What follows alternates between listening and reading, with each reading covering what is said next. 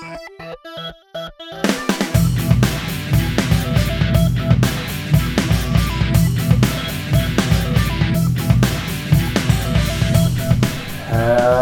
and welcome to Nerd vs. World episode 78, Nerd in the Shell. I'm Brendan. I'm Spindles. And on today's show we will be catching up from the SFW Weekender. We'll be chatting the new Ghost in the Shell remake and giving you our opinions on that. Can you guess what our opinions are? I was going to say be prepared for some surprises, but apparently don't. Doctor Who, the new series and new casting rumours. What else have we got? Some other stuff. Oh yeah, I've watched a show called 13 Reasons Why on Netflix, and Spindles has watched Mystery Science Theatre 3000. That's the Badger. So we'll be chatting through those. And whatever else we get to. Yeah. Well, let's start with the Weekender. Okay, cool. Because it's been a while since I've seen you, because the last time you was at the Weekender. It felt a little different for me this year. Me too. I was a lot busier. Yeah. there was less time for us to actually sit down and actually enjoy anything, because we were just kind of doing stuff all weekend. You and Emma were you were doing panels from 5 o'clock Thursday until 5:36 on the Saturday afternoon. Yeah, quite. So yeah, I mean, we really didn't see that much at all. But I mean, we actually sent Megan off with the video camera for the majority of it, and she filmed all the panels that we couldn't see. Yeah. So I've yet to watch them yet. But like the Chris Barry panel with Professor Elemental, the Torchwood panel, didn't see any of those. No. So Megan's recorded those, so we'll see them. Yeah, I didn't see any of them myself. Yeah. So yeah, I mean, I guess to go through. Obviously, there was the Thursday night we did a panel on LARP, which was great fun. I thoroughly enjoyed doing that one. Though it wasn't particularly busy, but it was great fun. What else did we do? We had a couple of author panels. I interviewed Peter Purvis, and that was also, it wasn't again not hugely well attended because it was up against Chris Barry. Yeah. But it was a great interview, and he's such a lovely guy. And the stories are amazing. I asked him barely half the questions that I had prepared for it, and he just had these amazing stories of his time on the BBC with Doctor Who and with Blue Peter and with all the other stuff he's done. He's a thoroughly charming guy. A legend. Yeah. Oh hell yeah. Yeah, absolutely. And then Emma did a whole bunch of other author interviews in the Starbucks there, and did the main stage Outlander panel, that's out on the YouTube channel. So if you've not seen that yet, go and check that out. It was very, very well done. Yeah. What were your highlights of the weekend? Well, I've just said how much you didn't get to see. What you did get to see. What were your highlights? I'm trying to think, because as I said, I really didn't get to see that much. Actually, sat watching anything that was happening. There's the Back to the Future puppet show. Yes, I was going to say, the puppet show. Those were phenomenal. I didn't get to see the second one, the Raiders of the Lost Ark one, which I'm a bit gutted about. So was it Puppet Theatre? Yeah. I think they were called. I'll try and dig out some links for the show notes with it. But yeah, their version of Back to the Future was just utterly hilarious. Yeah, because I'd left to head back to the caravan, but I was getting pizza, so I had to wait for the pizza. Right. I ended up catching most of that show as well. Yeah, from what I saw, it was hilarious. Irreverent, but kindly homage to both the film and time travel in general. Definitely. Yeah, that was cool. I think the one thing I really saw weekend was the cosplay. You couldn't really move for seeing cosplay. See, I didn't actually see that much of it, to be honest. There's some really good stuff out there. I mean, Rebecca Dunbar and the rest of the crew did the Super Bomber Man. Yes. Super Bomber Man. And their costumes were absolutely insane. Sue did Tiny Tina. But they also did Rick and Morty. Oh, yeah, the Rick and Morty cosplay. Her and Dave on... That was on the Friday, wasn't it? Yeah, that was brilliant. I ended up chaperoning them around most of the time because Dave couldn't see for shit in that mask. He couldn't see anything. Yeah. But yeah, that cosplay was excellent. And then there's the usual. The Galactic Knights were there again. A lot of giant Space Marines. The Darth Vader Space Marine was there again. The Baymax was there. Baymax won the cosplay competition. I mean, there was a lot of stuff on that I didn't see because I'd seen it before, so I was off doing other things. Like I know a lot of people's highlight of the weekend was the Dark Room, which I'd seen at EasterCon a couple of years ago. I caught a bit of it, and it was slightly different. So I've seen it twice now. I saw it twice at the Games Expo the last couple of years. Really? Do tell me about it. Yeah, troll away. I might see it again this year, but Nightmare Live's there, I think. Cool. This year, so I'll see that instead. So yeah, I ended up going and seeing other things. Mind you, I ended up watching things that I'd seen 1,000 times before, like sitting up watching The Matrix at 2 in the morning, which was awesome but really ill-advised. Well, watching The Matrix wasn't ill-advised. Drinking a box of wine while watching The Matrix was particularly ill-advised. So yeah, and then of course we recorded a live Nerd vs. World. We did, which we may or may not get to put out. It depends on licensing and background music. Because sadly there was some background music while we were recording, and if that turns up on the recording, then we might not be able to put it out. So yeah, it'll be a bit of a shame, but we'll see. Yeah, and we chatted with Jimmy V and Gareth Lloyd. Yeah, Gareth David Lloyd. So that was, and we had Anne from the Brave New Words podcast. Aaron joined us, and Rami from Wonky Gamer. And Rami from the Wonky Gamer. So yeah, it was a hectic mix of people with one microphone. Yeah, not helped by only having one microphone and then pass between all of them. You had to run around in front of the desk to pass the mic to people for different questions. It was quite bizarre. Yeah, there was some things we wanted to talk about on that podcast that we couldn't really talk about because the mix of the guests we had, so we couldn't really do our usual stuff of over-analysing what was happening at the time. Us over-analyse things? Well, it was massive because obviously that time Joss Whedon just been announced for Batgirl. Yeah. So I spent most of the weekend preparing the show notes for that, to talk about that, and then we had 4 other guests on the show. We couldn't really get into it that much. We got as far as casting Batgirl, and there's some interesting choices, and it's unfair on everybody else, but I've had time to think about this. Molly Quinn, yeah, like from Castle, yeah, she'd be a good Batgirl. I think I'd have faith in her. Yeah, I can see that. What I didn't get to say that weekend that I wanted to touch on briefly was a lot of people are saying, great that Joss Whedon's doing it, that's fine. They don't want this Batgirl to dwell too much on the events of the Killing Joke.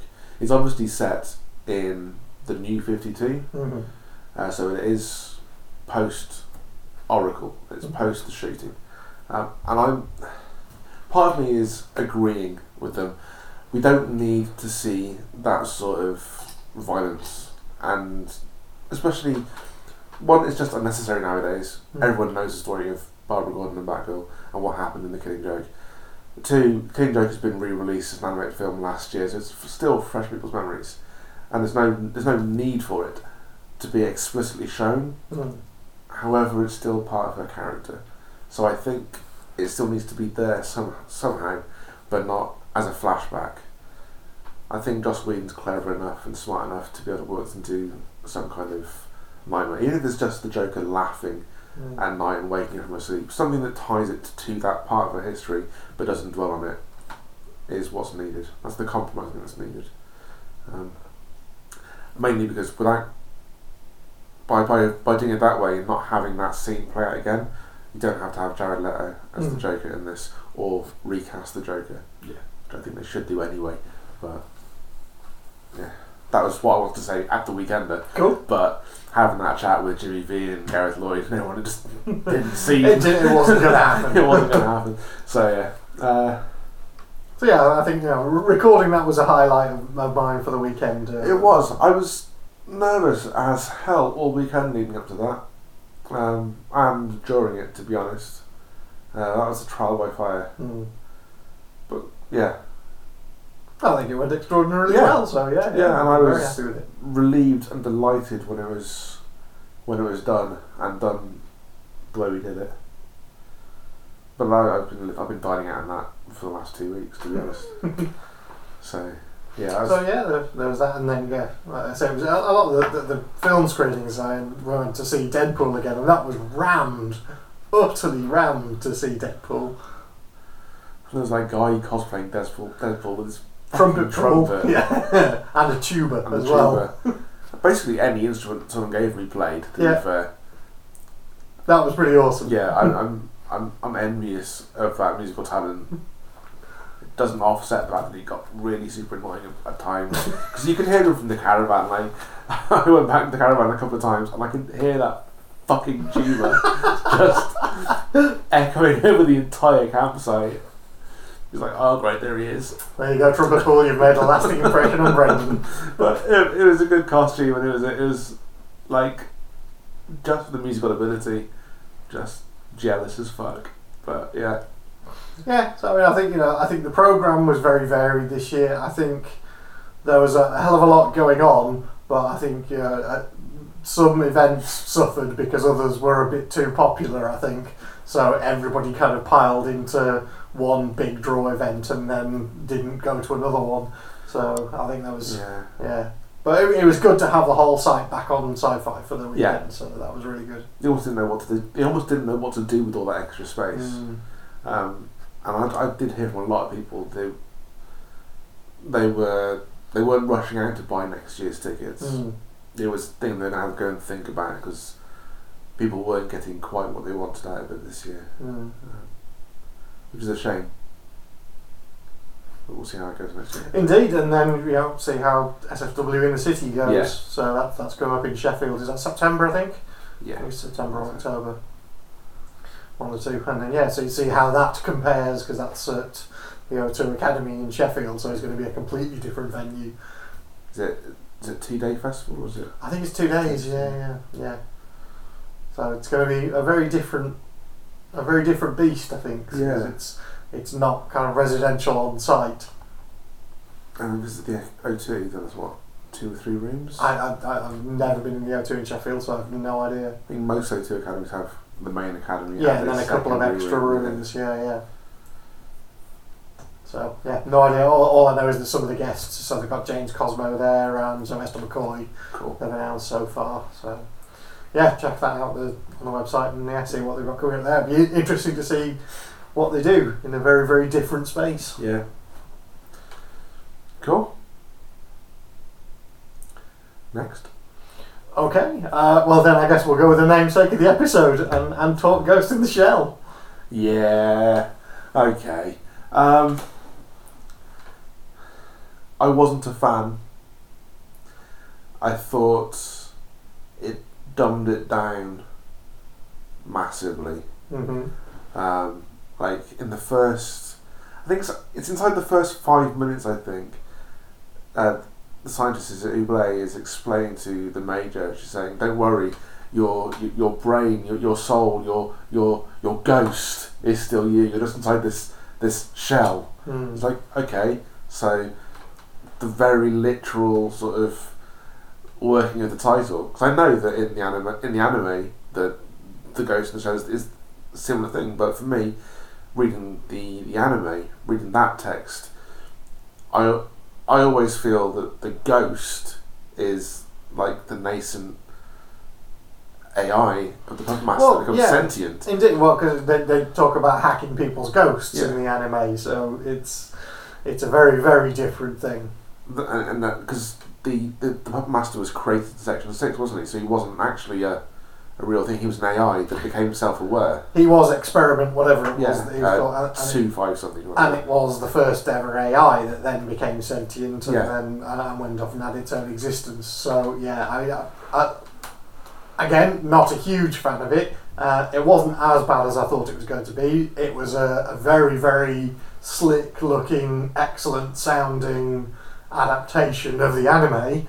And excellent set pieces from the anime held together with a frankly ridiculous plot, which I suspected and worried that it might be. So essentially what they've done is they've taken what is a story about AI and what it is to be human and turned it into what happens if you take someone's brain and stick it in a tin can. and I wasn't a fan. Yeah, they just, to me, it felt like they missed the point entirely. I agree with you. Visually, it looked amazing. I disagree with the sound. Like I thought Clint Mansell, he's usually really evocative in his soundtrack. I don't feel like he quite got it. I think he was trying very, very hard to make it sound like the original. Yeah, I didn't feel any connection to the music at all, which is really weird. Because when his name flashed up in the credits at the start, I was like, oh, amazing, Clint Mansell. I kind of did, but I guess that's probably because I knew it was Clint Mansell, and maybe that was what gave me the emotive kick with it rather than actually the music. But I thought he did an amazing job.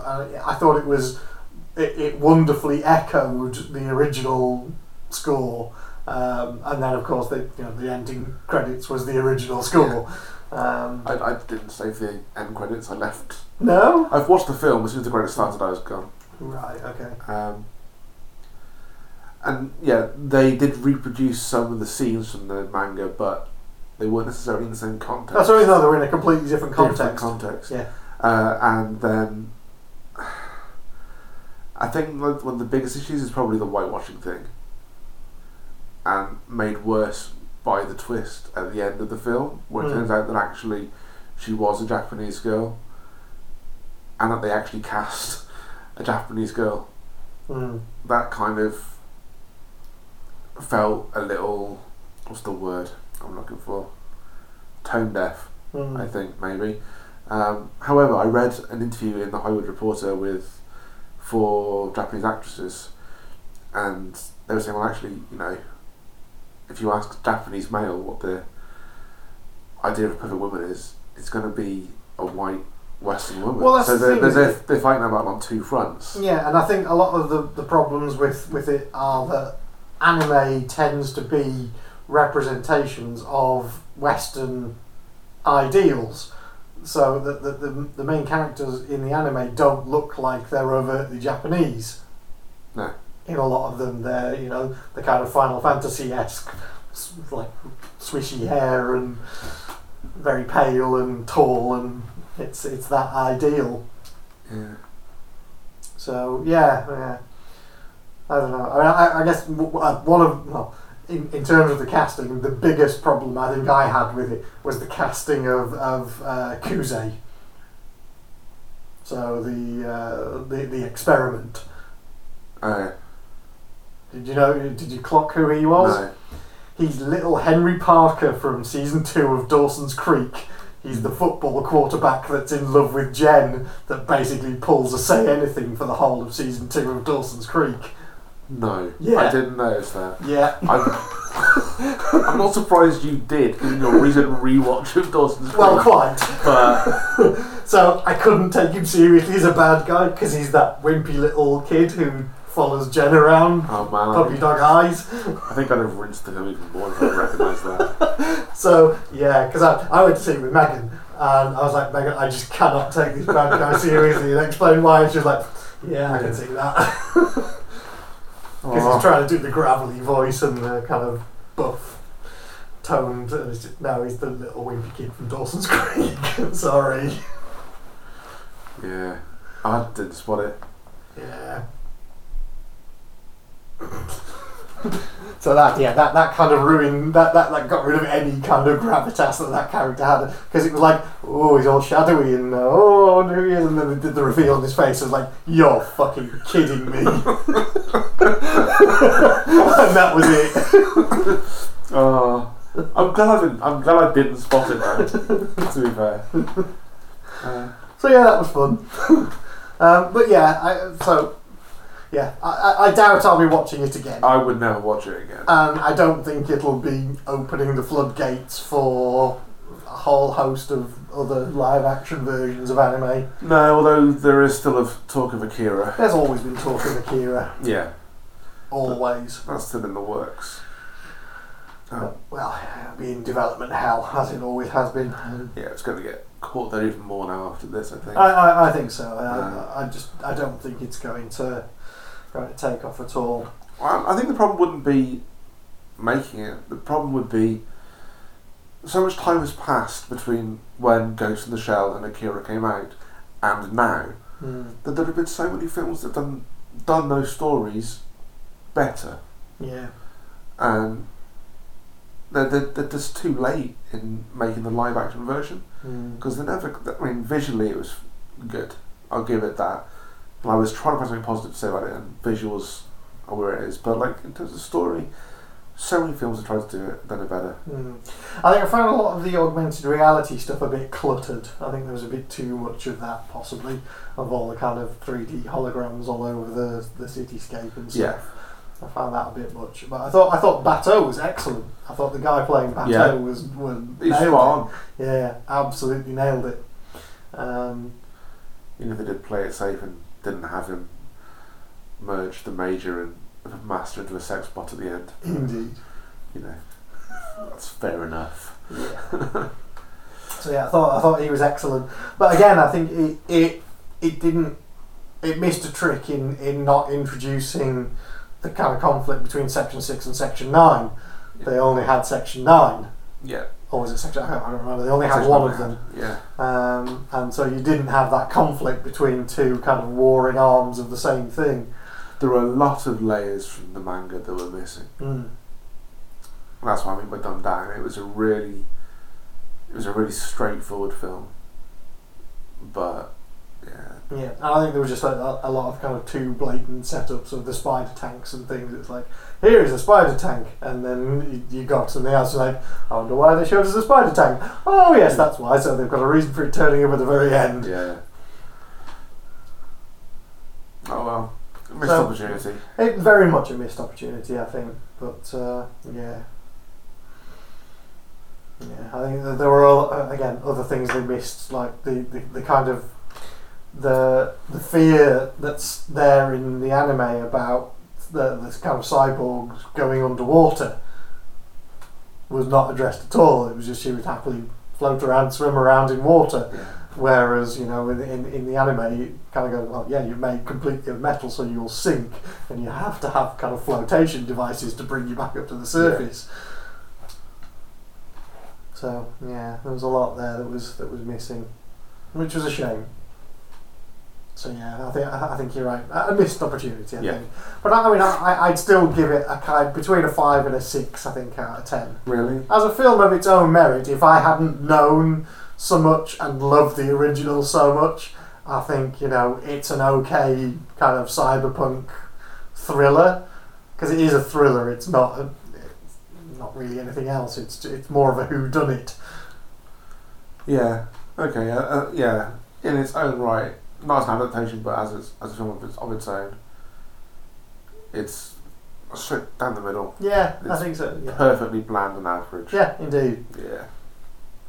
Yeah. Well, that's as damning a review as we can give, I suppose. Well, yeah. I guess I could have given it a lot worse, but in the cold light of day, I think it was okay for what it was, but it wasn't what it could have been. Yeah. That's fair enough. Cool. So, on TV stuff that we've been watching recently then. I've watched the entirety of a series called 13 Reasons Why. Now, I know about Netflix. it because Megan said she watched the first episode of it and then went, what the hell is this? Yeah. So, what is the premise? It follows the events following the suicide of a student called Hannah Baker at a school, and the principal hero of the piece is a boy called Clay, who was one of her classmates, and a couple of weeks after her suicide he finds a box on his doorstep, and in that box are 13 cassettes, and he listens to them, and each one is about a person. They're recorded by Hannah just before her death, and they are telling the story of her life so far at that school, and how every person if you're on one of the tapes, you are one of the reasons why she killed herself. Mm-hmm. And that started me like it was a really interesting idea, so I stuck with it, and I stuck it out to the end of the series because I think that suicide is a tricky subject to cover, but it is absolutely a necessary subject to cover. I think kids growing up in high schools and colleges today have so much pressure and stress on them, and suicide rates are rising, alarmingly so, that it needs to be tackled to some degree in popular culture to, I don't know. You have to start the debate, I guess. To start the discussion on it. We said this after Robin Williams' suicide a few years back. However, I'm not sure they've done it particularly well. The character of Hannah goes through an awful lot of shit, and to the credit of the show, it's an 18, pretty much every episode. Episode 9 and episode 12 and episode 13, the final one, actually have warnings at the start of the episode saying viewer discretion advised. This episode will contain scenes of violent sexual assault, and then obviously her suicide, which I couldn't watch. I had to skip past that because I just didn't want to watch it. And she's gone through an awful lot of shit, but I'm not really sure how I feel about her making these tapes. Doesn't feel, from someone who's lost friends to suicide, it doesn't feel like the sort of thing that someone without any hope would leave behind. It feels, I don't know, it just feels kind of wrong. And also it kind of, to me, it kind of makes it seem like after you've been bullied that bad or subjected to that much violence, suicide is the only option. And for some people, they do think that, and they would go through with suicide. But there are any number of people who haven't been subjected to horrendous violence or bullying, who are still just as alone, and still just as depressed, and still just as likely to consider suicide. And it didn't really look at like general causes of suicide, but just extreme causes. So it's this is the absolute worst things that could possibly happen, and thus lead towards this, as opposed to people with normal depression, just the absolute bleakness of humanity, and. So that for me was a bit of a misstep in the story, because it's as objectively horrifying as the shit she went through was. That's not a threshold for suicide. You have to reach this much shit in your life before you kill yourself. That's not it, and they kind of missed that point there. And also, by the end, she's not a particularly sympathetic character. I didn't find much sympathy towards her until the last 2 episodes, and then I was just like, fuck, what the shit. But like the first 11 episodes, I didn't really feel much. It's worth a watch. It's not an easy watch. It certainly doesn't sound it. Yeah, you know what I'm like with binge watching shows. This took a week. Right. This took a week to get through, and it was like, I saw the warnings. I was just like, you know what? I can't face this episode right now. And just turned it off and watched something else. It's good to a point. I'm seeing a lot on a lot of memes at the moment, and a lot of clips, and I'm kind of thinking, well, I feel like people showing the memes of it are kind of missing the point of it. And it looks like the message about trying to find help for people with suicidal thoughts has been lost to the drama of it all. And it looks like the second season to be a school shooting story, and the aftermath of that. And I'm like, well, can we at least try and deal with the parents and the friends now that these tapes have come out to everybody, and find some sort of support for them. But it's worth a watch if you've got the stomach for it. Okay. I think I'll give it a go. I mean, it sounds a bit like something like Quarry or True Detective or something that was just quite bleak, and you like watch a couple of episodes and you just need to have a bit of a hug with someone before you can carry on. There was a TV movie, I think it's called A Girl Like Her, a couple of years ago. That was on Netflix as well, and that looked at a girl's suicidal attempt.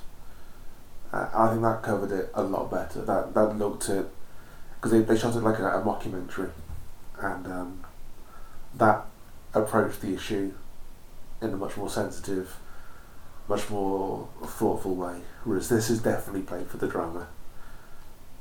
Yeah. Okay. It's interesting. It's a Netflix show, so they're definitely pushing boundaries. Yeah. Yeah, that's where I am with that. Okay, so by contrast, there is the utter stupidity that is Mystery Science Theatre 3000. Yeah, and there's a reason why I went this way round with our reviews. So, do you know much about it at all? So this is the one where they watch old B-movies, right? Yeah. Okay. So it continues a series that's been running since the 80s. This is like season 13, but it's been rebooted via Kickstarter and going on Netflix. And it's a whole new cast involved in it. Some of the characters are descendants of the old characters because it's wrapped in a very, very loose plot. Okay. The very, very loose plot is that Jonah, I can't remember what his character's name is, but it's Jonah Ray, who's one of the Nerdist guys, is a spaceship pilot, and he's carrying some minerals from asteroids back towards Earth to a company whose name I've forgotten, but Will Wheaton works for them. And then on the way he received a distress call from the dark side of the moon and has to go around there, and he's been lured there by Felicia Day and Peyton Oswald. Oh man, okay. Who basically want to experiment on his brain and drive him mad by making him sit and watch old shitty horror movies with them kind of monitoring his every move while he does it. That is the loose plot. Now there's a whole bunch of kind of cutscenes and things that happen as an intro to the films, and then in between the films they stop for advert breaks, which you don't need ads because it's on Netflix, so they force ad breaks in the middle where they do cutscenes of them with kind of laser cut things, and they explain things that have been happening in the films. And so it's Jonah and two robots, which is Tom Servo. So three robots. There's Tom Servo, Gladys, and I can't remember the other one's name. So yeah, one looks like a chicken made out of a bubblegum dispenser. The other one is made of a catcher's mitt, and then there's one that comes down from the ceiling that looks like a giant vacuum cleaner. And so it's three of them sat watching really bad old shitty movies and doing a commentary along with them. So it's kind of stand-up comics, and they provide like alternate lines to things, so you can fully hear all the dialogue of the film and you see the whole film, but they kind of talk over it and give like audio descriptive bits of it. And there are some shockingly bad films in there. Okay. So episode 1 is a B movie called Reptilicus, which is about a giant dinosaur, a giant regenerating dinosaur that's dug up out of the ice and attempts to destroy Copenhagen. Okay. So that's the plot of that one. And then the second one is by far the worst film I have ever seen in my entire life. And I've seen some shockers. Okay. This is called Cry Wilderness, and it's about a boy who's at boarding school, and he goes to the Natural History Museum, and there's a Yeti, and he tells his teacher that he knows the Yeti personally. He met him last summer when he was out with his dad. His dad's a park ranger in the arse end of nowhere, and then the teacher gets all upset and threatens to expel him for lying and stuff, and then inexplicably, while he's in bed, the Yeti turns up at his window at night and yells, "Your dad's in danger!" To which he legs it from the school and hitchhikes his way to like Northwest America somewhere in a truck, and then the entire plot revolves around him, his dad, some weird Rambo wannabe, and the least convincing Indian you've ever seen running around the woodlands trying to find something that's killing off people and animals and all sorts of things, which may or may not be the Yeti. But the Yeti's real and knows Paul, and Paul is the little kid who runs off and gets into all sorts of danger, and then tigers turn up, and it's just utterly awful. There's entire scenes that happen in the afterlife, and it's truly appalling. But their commentary on it is absolutely wonderful. I'm going to have to watch it just to see if it's really that bad. Because I've set the bar pretty low. Like, Cherry Falls and Wrong Turn are two of the worst ones I've ever seen. No, seriously. Cry Wilderness, I would say a good 30% of the film is stock footage from wildlife documentaries. No. That is intercut with random bits of acting. And so it is single-handedly the worst ADR I have ever seen on a film. It's utterly appalling. Bear in mind, I've marked student films, so I might have said words inadvertently. Yeah. But the scariest thing about this film is that A, somebody actually wrote it, and B, somebody thought it was a good idea to make a fucking film out of it. But anyway, and then there's a whole bunch more. There's another one called The Time Travellers from the same guy who wrote Reptilicus. And then there's a Star Wars knockoff, which I think I saw many years ago with David Hasselhoff and Christopher Plummer. Oh my word. It's a 70s one. It was 1978, so it was a year after Star Wars that they rushed out this horrid version of Star Wars. So how long are the episodes? They're like an hour and a half. Okay. So the films are probably an hour and 10 to an hour and 20, and then you've got all the cutscenes in between. But yeah, they're absolutely fabulous and truly hilarious. Okay. So do watch them. I mean, there's some that I've seen the films before, like Avalanche is one, which is is it Mia Farrow and Rip Torn.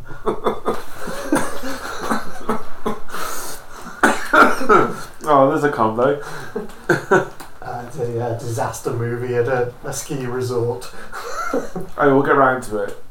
I will have to watch it. So I've only seen half of the season so far, so I still have a good 5 or 6 other films to watch yet.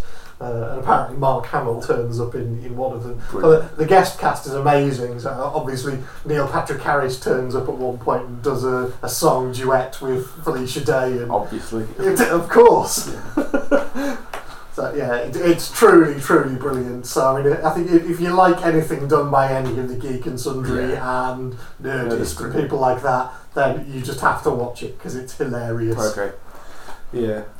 I've been rewatching Elementary, and I finally got around to watching Magicians. So I'm catching up now. So yeah, this will just go on the list. Yeah, do it. On the list. Cry Wilderness is the second out of the episode, so you only have to watch Reptilicus first. Reptilicus is okay, it's not a brilliant film. I'm just going to let you know, right, that I tend to binge watch stuff like way into the early hours of the morning, so if it's that shit and it's 2:30 in the morning, that's not going to stop me texting you.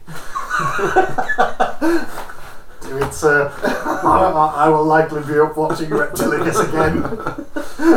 Or Cry Wilderness. I've actually watched it twice now. Yeah? Already. Oh, I've watched that episode twice. Jesus.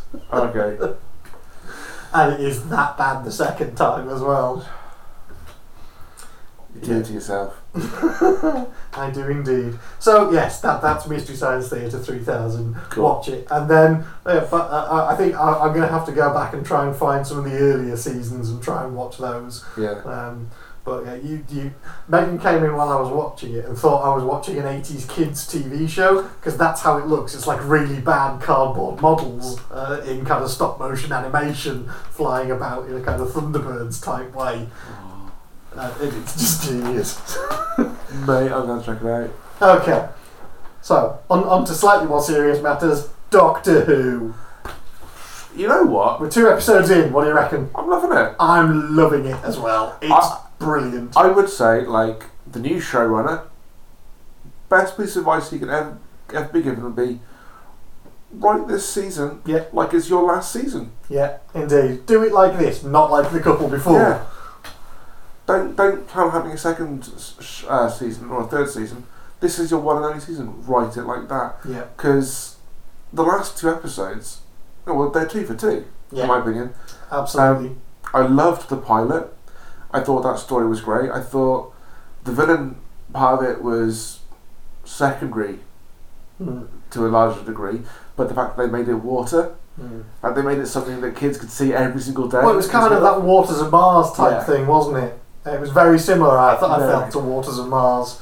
But then I also think they've given an ultimate get out for Bill. If there's ever any imminent threat of death, then she can turn up in a heartbeat from anywhere in space and time and pick her up and whisk her off. Yeah. They've basically said that it can follow her through time Yeah, it can. and space, anywhere. So, yeah. I think that might be a little bit of foreshadowing, maybe. Maybe. And then... Pearl Mackie as Bill. Like, brilliant. Yeah, she's awesome. Yeah, she's normal. Thank Yeah. fuck she's normal. Yeah, It's brilliant. she's great. And the Doctor actually hit it on the head. That when she's curious, she smiles. I love everything about her character. Yeah. I still have some little problems with plot points. So, the last episode about the sentient robots and stuff, what did you think at the end of how he resolved that? What, turning off and back on again? Well, essentially wiping their memories. Wiping the memories. He took a sentient race and wiped all of their memories. Yeah, I hadn't considered it that way around. You know, he's kind of going, okay, yes, you're a sentient race, you need to speak to these people and make your way forward. And the way he did it was to wipe their memories. I thought that was the shittiest thing he could ever have done. Well, didn't he just wipe the memories of humanity and their purpose there? Isn't that what he took away? No, he took away pretty much everything. Because their thing was all about making humans happy. Yeah, but that had gone way too far. But that was what turned them into what they were. And then he wiped it. What a dick, actually, yeah. So I had massive issues with that at the end of the... I was like, oh, wait a minute, that's really fucking out of order. I think I have more issues with the fact that I didn't notice that. I mean, It's like- he could have wiped the human memories of it, and then the humans could have dealt with them. Or done some kind of groovy reprogramming that stopped them being murderous. But no, he just literally swept it all under the carpet. Fuck. So I was like, that's utterly wrong. Fuck. But that's just me, I guess. Jeez. No, well, didn't even twig. Yeah, I was a bit annoyed. Ah. But other than that, I think it's great. I think that was just that was a plot point. But I think as far as the characters are working between each other and the situations they're being put in, great. There was just that ridiculous, not quite Deus Ex Machina moment at the end. Fair enough. Like, got my back up a little. But yeah, and as it turns out, the watery Dalek, the one the Dalek that was made of water. Yeah. Did I tell you that was John David. John David? Yeah. Yeah. Yeah. And the Revellans as well, which I misidentified on Twitter. I got corrected by Dave Golder. Oh, sorry, my bad. Do I have to turn my geek card back in now? So yes, I'm thoroughly enjoying it, and I'm looking forward to what the rest of the series has to offer. But now on to the big speculation that it is going to regenerate before the end of the season, and the fact that most people are putting money on it now. Well, they've suspended the betting on it being Chris Marshall. Well, firstly, BBC is saying he will regenerate in the Christmas episode, but there are scenes of his regeneration in the trailer for this series. Yes. So will it be that he's regenerated? It regenerates at the start of the Christmas episode, and the Christmas episode is Chris Marshall's first one. Possibly. Because Capaldi said he's filmed his last scenes. Has he filmed the Christmas episode? I wouldn't have thought so. Not this far ahead, perhaps not. So mine, when he's on the regeneration happening at the end of this season, then replaying, and the Christmas episode being his first as the new Doctor. Yeah. And do you think it is Chris Marshall, or do you think that's just a lot of sleight of hand? I don't know. I mean, my first reaction on seeing on that news was, oh dear God, no! Please, anyone but him. Really, I quite like him. I can't see him as anything other than Nick from My Family. Well, indeed, and I love Nick from My Family. Yeah, I think Nick from My Family is great, but I don't think he's a Doctor. Well, However, having seen him in later stuff now, I mean, I loved him in Death in Paradise. He was fantastic in that, and a whole bunch of other stuff I've seen him in recently as well. So I'm more than happy with him doing it, because I think he's progressed a lot from there. fair enough. But what I will say is that I don't think anyone was happy with Capaldi. I was but not the way he was announced. I wasn't happy with the way he was announced. The way he was announced was terrible. Having Yeah. a fucking show to unveil the new Doctor. Well, it wasn't necessarily just about the show, it was all about the pointless wittering around it. Yeah. But I was happy with Capaldi. But yeah, going through my Twitter feed on that day was seeing all the Doctor Who fans raging against Chris Marshall. I was like, I'm not going to join in, because we've been here before and been proven wrong. I mean, he wouldn't be my first choice, and in fact, we've done our casting for Doctor Who many times, and he's never been on any of our lists. No. But I didn't get involved because I will give him a chance. Yeah, indeed. People didn't like Matt Smith or David Tennant. Well, when they were announced, yeah. Indeed, and then Yeah. they came on board and Look how they did. proved to be some of the most popular ones ever. Yeah. So, yeah. He will be judged. I will judge him on his first episode, and I'll watch it. If there's anything, there's 1 minute of a scene where he's a Doctor, where he's the Doctor, then I'll just go, yeah, okay, legit. Because it happened with Matt Smith, it happened with Capaldi, it happened with Tennant. Yeah. Cool. But yeah, good to see they're playing it, safe. So I guess upcoming stuff, we've got Guardians next week. Guardians, well, it will be out. When's this episode coming out? This episode will be out on Friday. Yeah. So it'll be out. This episode is out. Yeah. So Guardians of the Galaxy is out. So by the time you're listening to this, Brendan will definitely have seen it. Yeah. I will not possibly have seen it because I'm going to Cardiff. We got off to the Doctor Who exhibition at the weekend. So I may end up watching Guardians while we're over in Cardiff or beforehand. I don't know. So we'll see. I will have been at a midnight premiere, so I'll have seen it. So look at my Twitter for reactions. It'll be spoiler free, I promise. What else? Well, we're coming up towards season finales of pretty much everything. Yeah, well, we just had the finale of The Expanse, haven't we? Yeah, which is awesome. Yeah. Couple of great set pieces and that. It didn't end where I thought it was going to. I thought it was going to end a bit further down the line, but I'm happy with where it is. I'm glad Gunny became useful. That she was the most useless Martian ever, and then the last couple of episodes, when she claimed asylum, I was like, okay, you're doing something now. And then when she started kicking ass, yeah, that was cool. Yeah, and she gets her suit back. Yeah, I'm not sure what's going on Venus. I know you read on, so you know what's coming. Got no idea, but when I saw that scene, I was like, the fuck just happened? I loved the way they dealt with the Prime-Molecule Beast on top of the Rocinante. Yeah. Rocinante, rather. I liked that whole sequence.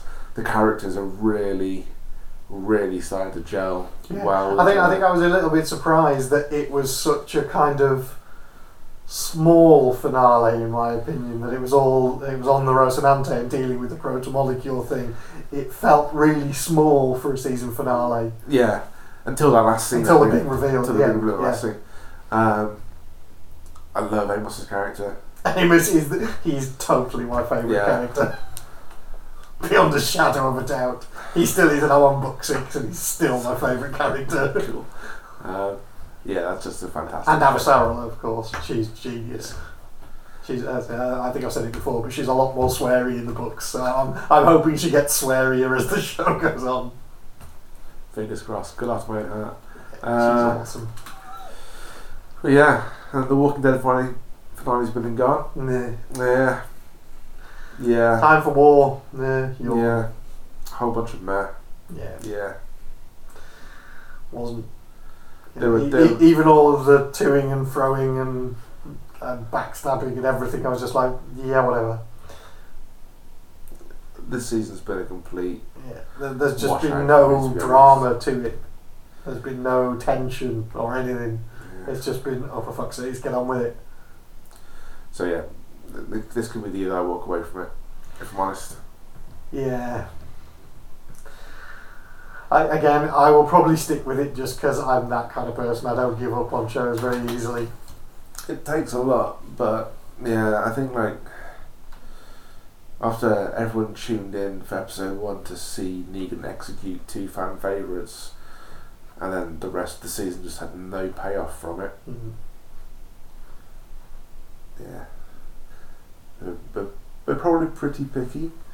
But I think when you watch as many shows as we do, you know. Yeah, I think it's got to do something to grip you. And again, you know, I think we've said it before that even with big kind of event shows like Marvel or whatever, if they don't grip you from the outset, that, you know, because you're a big popular show does not give you license to meander for 2 hours before you fucking do anything. Yeah, and I think we rightfully criticise shows that do that. Yeah, whether they are Marvel or not. I mean, just because you have 12 hours to tell a story rather than 2 doesn't mean you should waste several hours of it doing fuck all.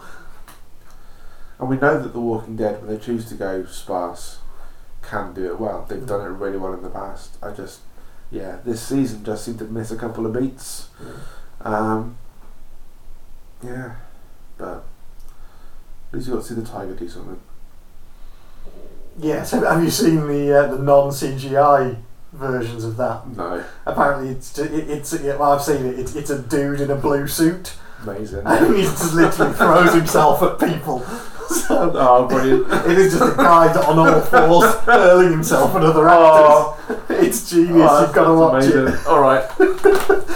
Yeah, Walking Dead. Just search for it on YouTube or whatever. It's Walking Dead. I can't remember the tiger's name. It's pre-CGI.